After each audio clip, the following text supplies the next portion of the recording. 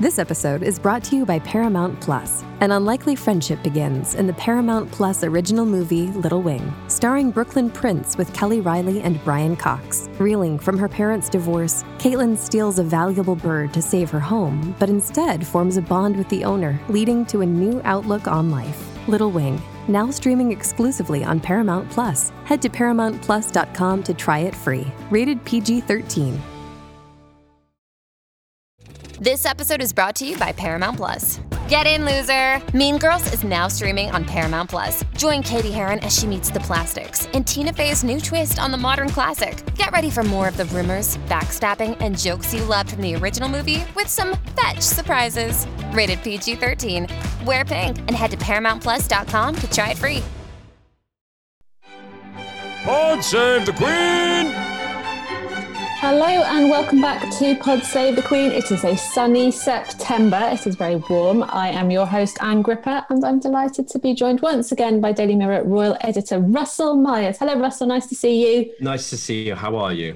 I'm all right, thank you. It's been a funny old week in the royal land. So last week we were talking about, various bits of scandal and drama, and then a whole load more rocked up suddenly. And we've had a bit of Charles and what's going on with the people who get nice letters after their names. An investigation, I think, in the Sunday Times, and then there's ongoing with Prince Andrew, which we'll update on later. And then the thing that it's one of those big sort of unspoken things. It's like, what happens after the Queen dies? And we periodically talk about it a little bit. No, we don't really want to, because we don't really want to think about that day and what will happen, because it will fundamentally be quite a big upturning of things in the world. But it's really not the done thing to leak the plans about what is going to happen when the Queen dies. And that is exactly what happened on Friday. So it was in the Politico newsletter in the morning scoop of revealing all of the details. And it's quite funny because periodically the details do come out, because there is some kind of a briefing or there is some kind of thing that happens, and basically my theory is somebody says, well this is too good a story, I'm just going to write it, and they do it anyway. So I think that has happened in the past, because periodically people do have to talk about what's going to happen when the Queen dies. I mean, she's a lady of advanced years who I would imagine knows that this day will come to her one day, and I would imagine that she has made her own funeral plans and what she wants. We certainly know that Prince Philip did. But anyway, why is it such a big to do? And also, what do we know? Because that's the other thing, is we do all want to know the details about what happens. We're both disapproving and wildly curious, I think. Is that the fair summary, Russell? Yes, I think so. I think, listen, it's what the issue with these plans are, and they've been long held, is that the longer the Queen lives and the more briefings they give, I suppose, the more people that are going to know about them or think they do know a version of them. So I think let's start from the top. This is a major leak. There are only a select band of people who know about these plans at any one time, and that will, of course, include people at the palace. It would include people at various government departments, and of course, it will include people like me, the very, very special people who get invited to briefings, and on pain of death, may you release any of those details that you are given in a very, very privileged position. And I think we all do realise that. However, because of the Queen's advancing years, and we're not sort of hoping that these plans are put into place at any time soon, there's, of course, some sort of transition period where people leave their jobs, and these plans need to be updated, especially with the coronavirus crisis. And I think that is what Politico were hinting at, that the plans had been changed because of COVID, and they were being given the most up-to-date plans of Operation London Bridge. Now, the issue is that, again, there is an awful lot of frustration, I would say, and annoyance at the palace, and indeed the government, that someone would leak these details, because it is given to certain people on such a trusted basis, and that's why it makes it particularly uncomfortable to be discussing them. I suppose. But once they are out, it's an undeniable truth that you can't put back in the bag. So, of course, they're going to be discussed. I'm sure that they were repeated across the world, unfortunately. And again, I'll come back to that deep frustration that was explained to me by the palace, that they knew the sort of genie was out the bottle somewhat, and it's very difficult to put it in. However, we later revealed that this leak of these top secret plans, and I put that in inverted commas, is actually being investigated and could be the result in an official government probe. And it does transpire that the Cabinet Office are looking into this leak, because I think everyone can be safe in the knowledge that it wasn't a royal reporter who leaked these plans. It didn't appear in any sort of national newspaper or public or organisation like the BBC. It was on, as you rightly said, Politico, the politics website, and so one can only assume that this leak came from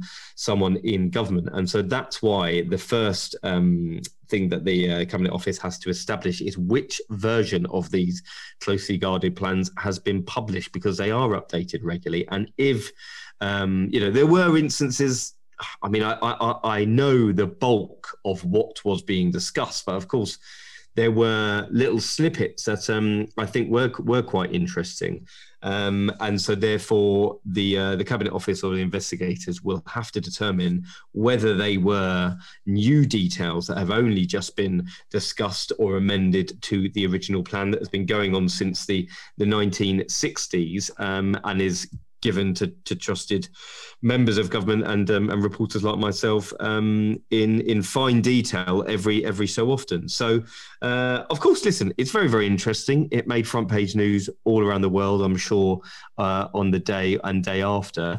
But it's probably quite annoying, and I wouldn't necessarily say upsetting, because I think as you said, the Queen is probably used to these sorts of things. But I do think it's been a tough time, for the Queen recently. We had Charles's.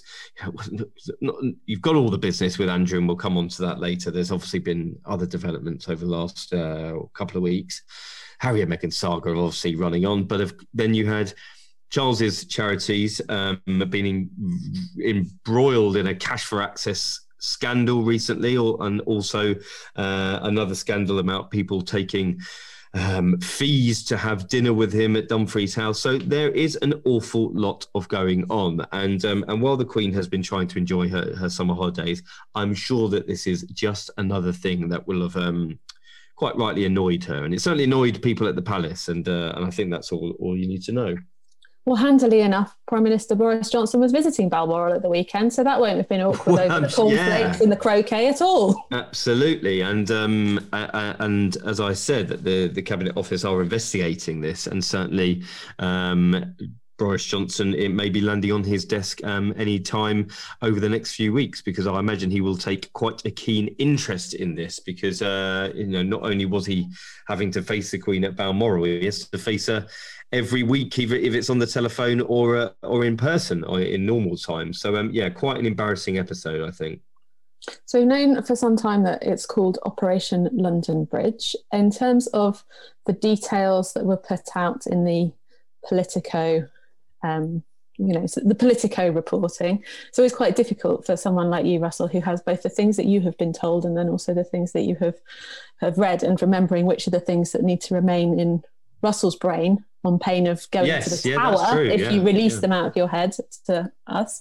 Luckily, thing go in my head one minute and come out the next. Yeah, so it's not too hard. Or maybe that makes it harder, to be honest. Write it all down somewhere safe, isn't it? But what were some of the sort of key details that illustrate how both what will happen sort of in the immediate aftermath of the Queen's death, and then also that sort of transitional phase? Well, I think people think it's quite, they do think it's quite interesting of when the process that is put in place as soon as the Queen dies.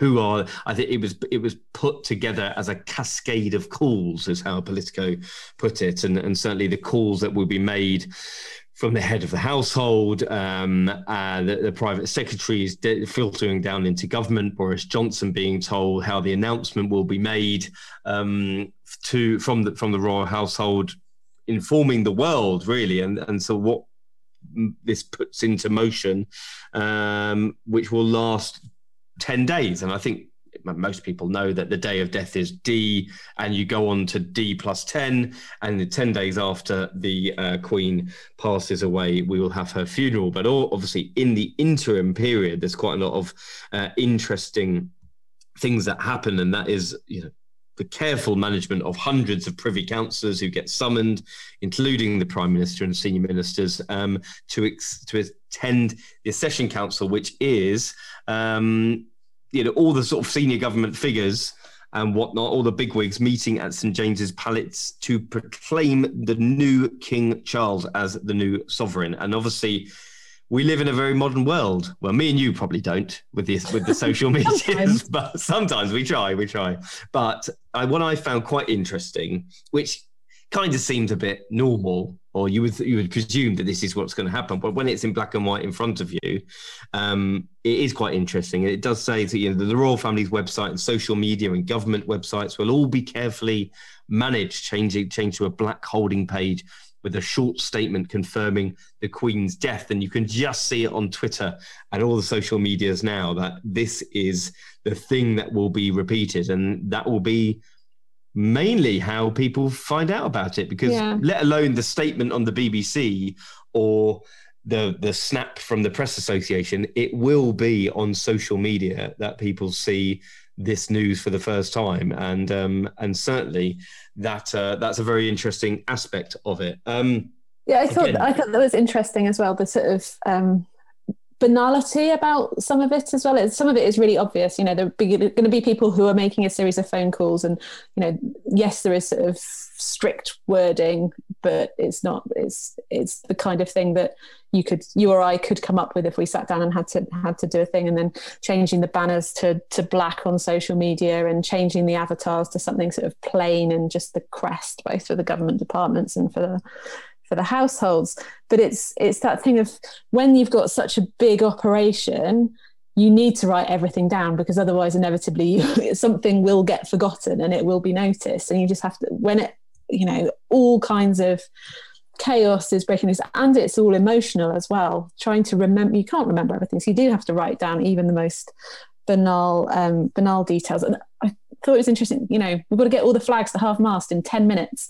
And there's this story from a few years ago about we don't actually have enough people who know how to lower flags, and what happens if the flag lowerers aren't on duty, and how do you do that? Well, that was very interesting. So, but the detail in Politico, which I don't suppose is too contentious, but it said during one of the rehearsals several years ago that Downing Street, they have this diktat saying that they were that the flags must be lowered on government buildings within 10 minutes of the announcement as a show of respect. And when they did the rehearsal, they didn't actually have anyone to go up to the top of the roof and lower the flag.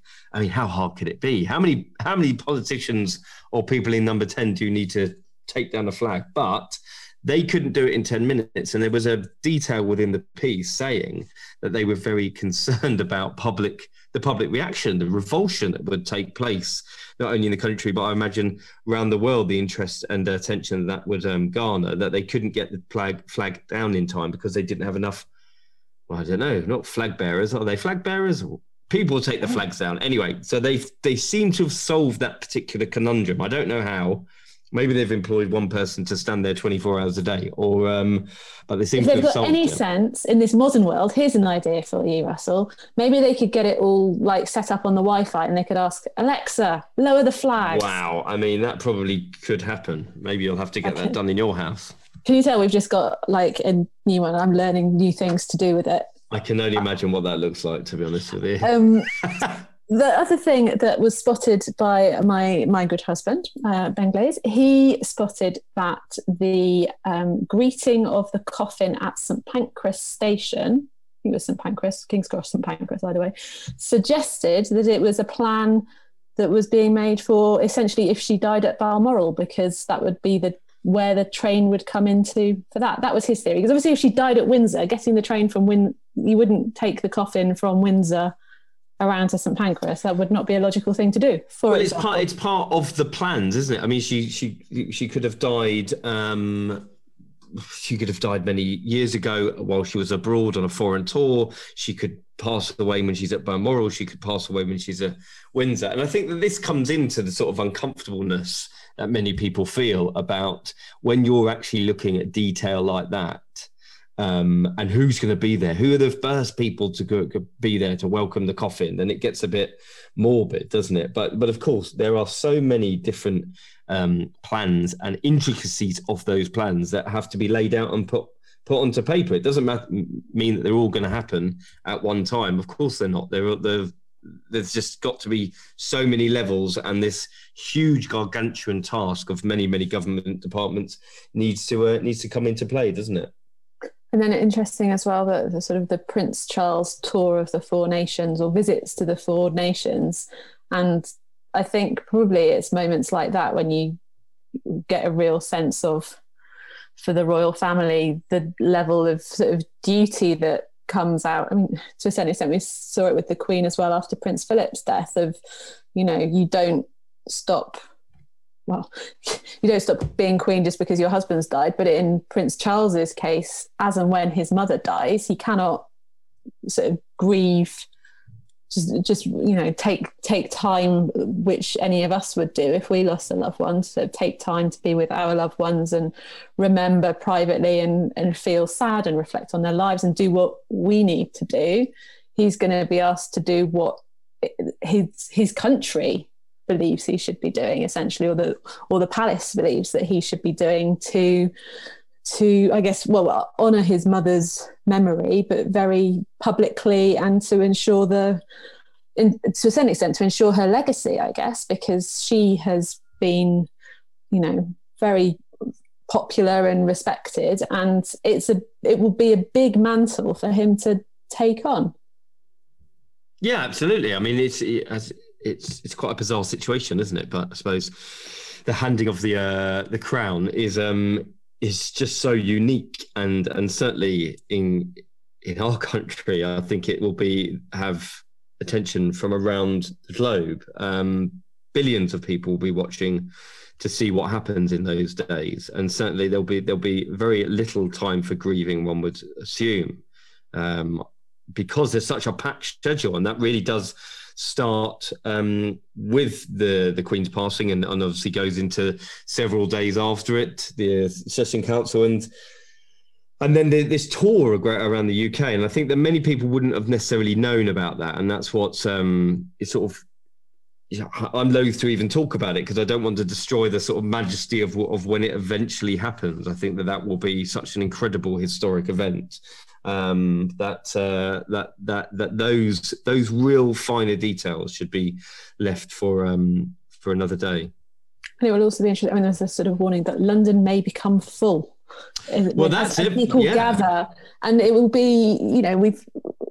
When Prince Philip died, we were obviously very much in coronavirus lockdown times, so there was a limit to how much gathering could happen. Obviously, royal weddings of Meghan and Harry and William and Kate were huge events with lots and lots of people on the streets and things. But it will be interesting to see. I mean, obviously, Princess Diana's funeral and the aftermath of her death is kind of a very particular touchstone, and I think there's a big difference to the death of a young mum dying in a car crash tragically versus the death of a woman who has, whenever it comes that it is the Queen's time, she will have lived an extraordinary life for many years. And I think all of us would hope that we could live as well into our 90s as she has done, seemingly very much still able to enjoy what life has to offer and making the most of it at all times. But I think the sort of how people do connect with that, and whether there is that feeling of needing to be there, particularly now that we've spent so much time not being at things, and the shift in our society that's happened over the last 18 months. Yeah, I think there will be. I think that it will be something not seen since the days of Diana's death. And I'm sure you will have this huge outpouring of emotion publicly, not only, across the UK, but around the world. And so the interesting comments from the security services saying that there was a real fear that London could become full was particularly interesting. I mean, trains, tubes, the roads will grind to a halt. There will be so many people, millions and millions of people on the street, something that, again, has not been seen since those days of Diana's death.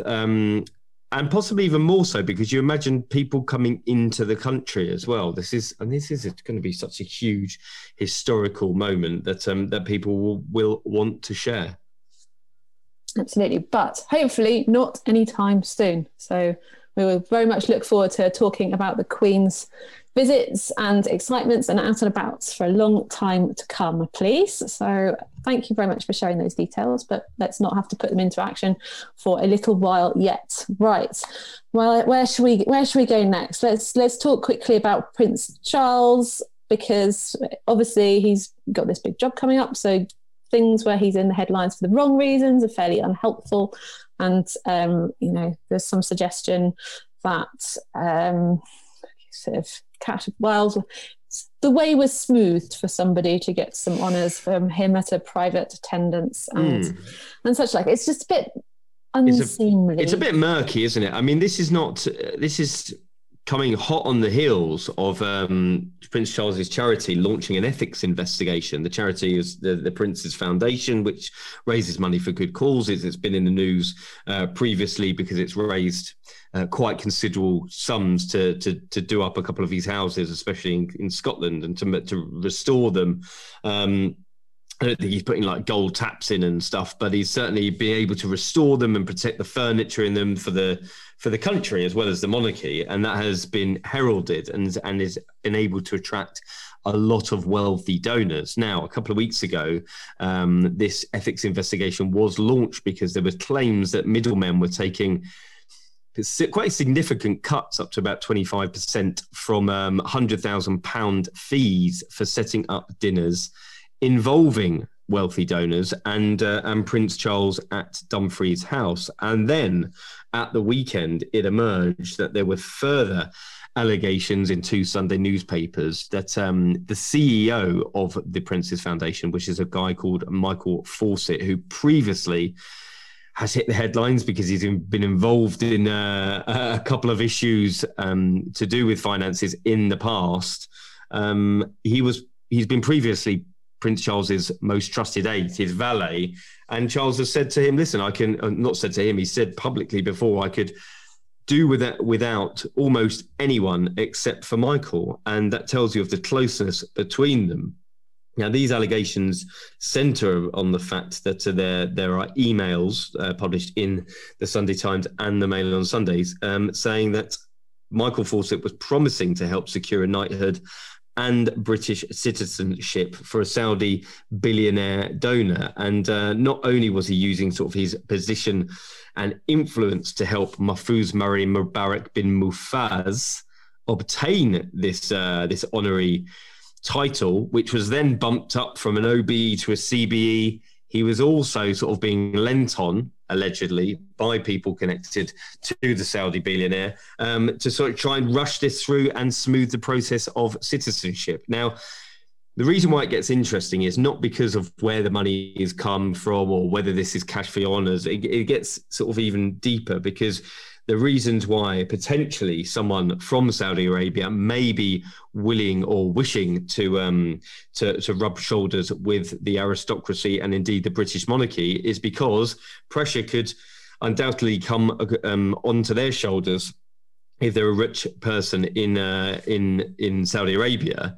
And how did they get their money? Where are they spending their money? How are they related to the kingdom over there? And I think that this is something that isn't going to go away, unfortunately. Charles has released a statement through Clarence House saying that he has no knowledge of these claims of impropriety and is welcoming the investigation, or investigations, should I say, that are ongoing. But it certainly is very, very uncomfortable indeed.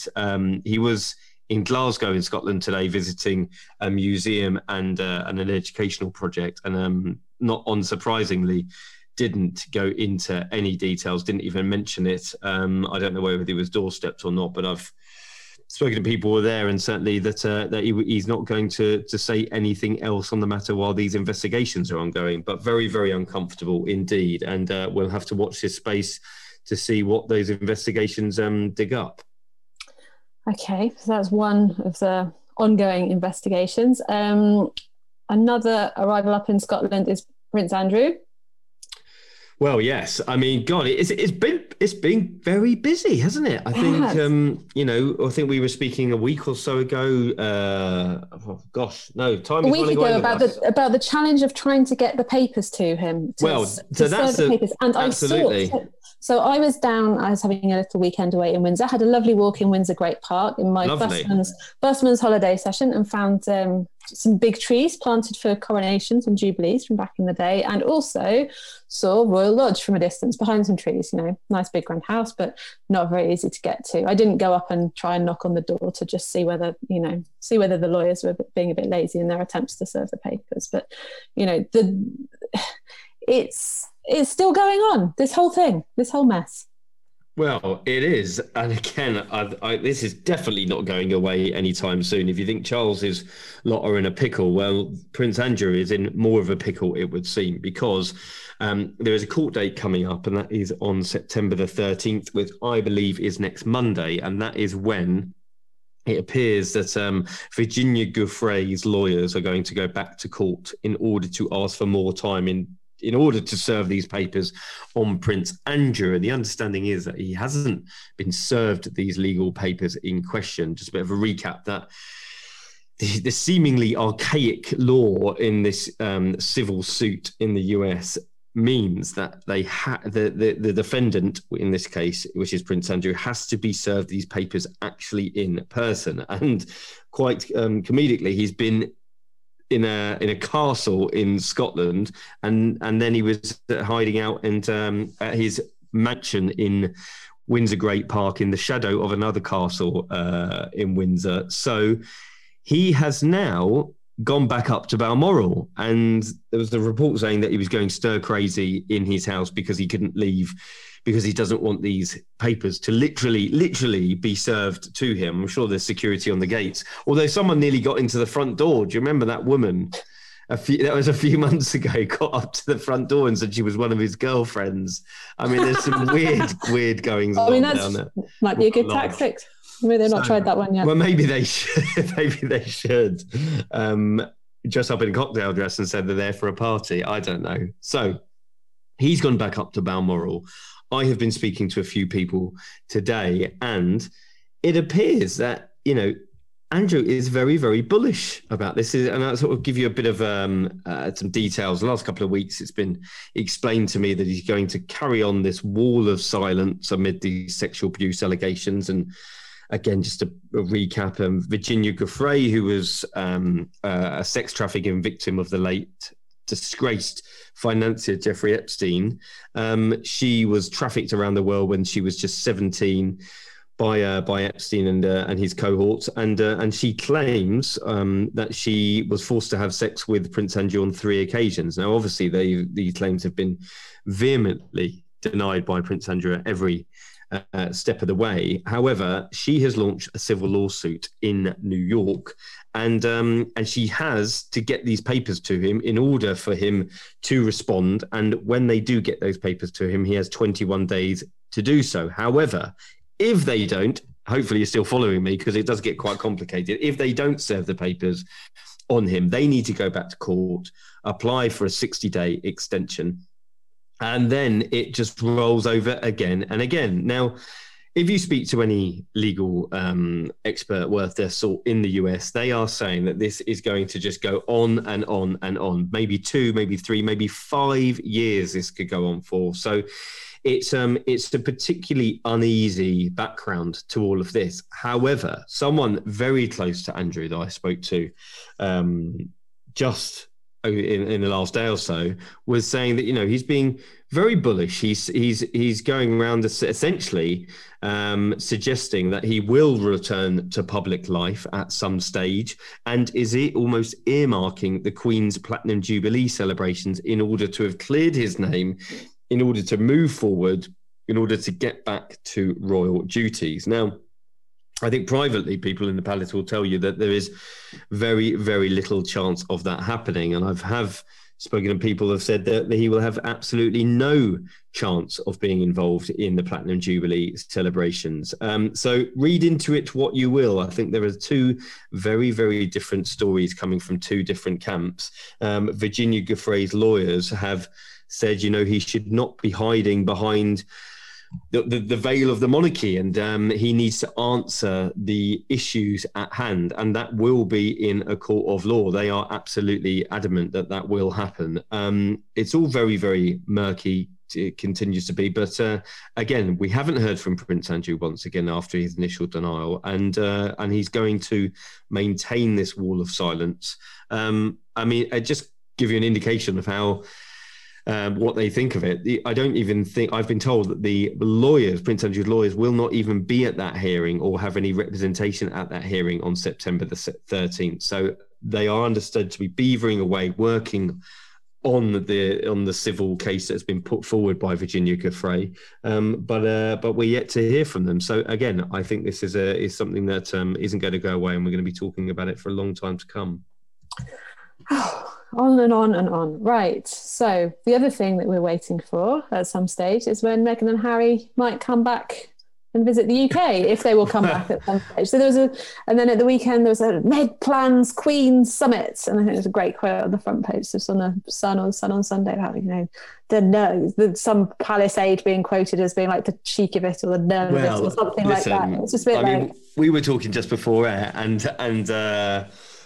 we were saying, if you say it enough times, it will come true one of those times, won't it? I mean, that's Keep saying Meghan and Harry will come to visit. Exactly, they will eventually come. Yeah, I think this is a case of that. I don't think that there's been any real push to come over. I think that our tensions are still very, very high in that sphere of things. Certainly, the Oprah Winfrey interview seems to be still very, very fresh in the memory for a lot of people, and so whether they would be welcomed back at open arms to sit around the Christmas table, I wouldn't bet on that at the moment. I think there is an awful lot of other things going on at the moment. The Royals are certainly putting their attentions to trying to get back to work over the next week or so, and I think we're going to see a lot of activity, you know, as all the children are back, people are coming back to the office. We're not yet, but most people are trying to get back to the office. Just look at the roads and the trains; they're packed with people. So life is beginning to get back to normal, and I think that is an encouraging sign for not only all of us, but for the royal family, who are intent on getting back to work. It's not only Prince Andrew wants to get back to work; the rest of them do as well. So yeah, William and Kate have been dealing with getting the kids back to school this week, but I would imagine we'll be starting to see them out and about quite soon. And I mean, in terms of Meghan and Harry, do you think it is possible is the problems of working with the family, with your own family, really? Because this is sort of the business side of things of that, like our role and how we fit into the big picture versus, here, Granny, this is our new baby. We want you to meet her. Like, is it possible, do you think, to even begin to separate those two things? Well, yes, yeah, because they have to be, because they're not working royals, are they? So it's about time they got on with their own life, not necessarily worry about other things going on. I think the business of the monarchy has to be treated very, very differently, and the business of their life and what they want from it is up to them, isn't it? As long as they don't start, doing other interviews, which I've said many, many times, I don't think that will be the case. I think they will pop up once again. You'll see. Listen, we've got this memoir coming out next year. Gosh, I mean, that is going to be absolutely explosive, one would presume. So it's certainly... I just don't see it's not going to go away, is it? I just don't see how you can sit and have a cup of tea. I mean, you could pretend that everything was normal. Make a pact. All right, we're not going to talk about any of the bad stuff. Well, isn't that what they do? Well, isn't yeah, that true. what people do? I mean, Well, it's not what Meghan and Harry do, though. That's the difference. Yeah, it's probably what the rest of the royal family traditionally have done, but they're not in the mood for. That's very true, and I imagine they may find they may find that difficult. They need to decide, don't they, what sort of relationship they do. You can't keep trashing people, whether it's, you or I, talking behind someone's back and then wanting to be their mate. Not that we do that. But no, I was going to say, Russell, what have I been doing? What have you if we were saying, bloody hell, producer Dan, he's the late one. Why is he always late? Which he never is. It's always me. But, and then we were nice as pie. Oh, Dan, you're the best producer ever, which you are. But you just can't be like that, can you? You're just in a normal world. So I think they really need to decide what they want from, well, arguably they want the cake and eat it, don't they? And that's not going to happen. But if they do want to have a relationship with the Queen, and they do want to be on the balcony for trooping and the Queen's Jubilee, and to be all, representing the British monarchy in that sense, then surely you've got to toe the line a little bit. If you want to be in the bosom of the family for the Platinum Jubilee, then probably Meghan and Harry and Prince Andrew, they all need to get their skates on a little bit in terms of trying to sorting things out, because it's next summer, people. No, exactly. Anything that we should be looking out for in the next week or so? I think we might be back with another little cheeky summer feature next week, before Russell and I are back together in a fortnight's time. But either way, we will provide you with some royal entertainment. Well, listeners, I got it wrong. I'm not. I'm here. I'm here. Oh, what a relief, Russell! We're all sorry. We should have cheering. There is cheering on the. I can hear it. Yeah, there we go. But I'm not here next week. Well, I might be, but I'm not. I'm not here next week. What are you even talking about? I don't even know. I don't even know. I should just be quiet. Russell. If I show up, I show up. So what can I? What I have to deal with, people. Never mind me. What I have to deal with, what poor producer Dan has to deal with. What can I tell you? Diva Russell Myers. Yeah, I'm sorry. Back in the room. There is something tomorrow, but I can't tell you about it. Which will be today in the time-space continuum. But the royals are starting to emerge and go do things. They are. Yeah, people are doing things. People are out and about, and there is going to be. Let's just say there's going to be a bit of activity towards the end of the week, and then I think next week it's going to get busier and busier. Suitably vague, like a weather forecaster. It's like there'll be a bit of rain towards the end of this week. Yes, I know. It's like terrible. Yeah. Excellent. All right. Well, Russell, thank you very much for joining us today and updating us on the latest royal drama-rama.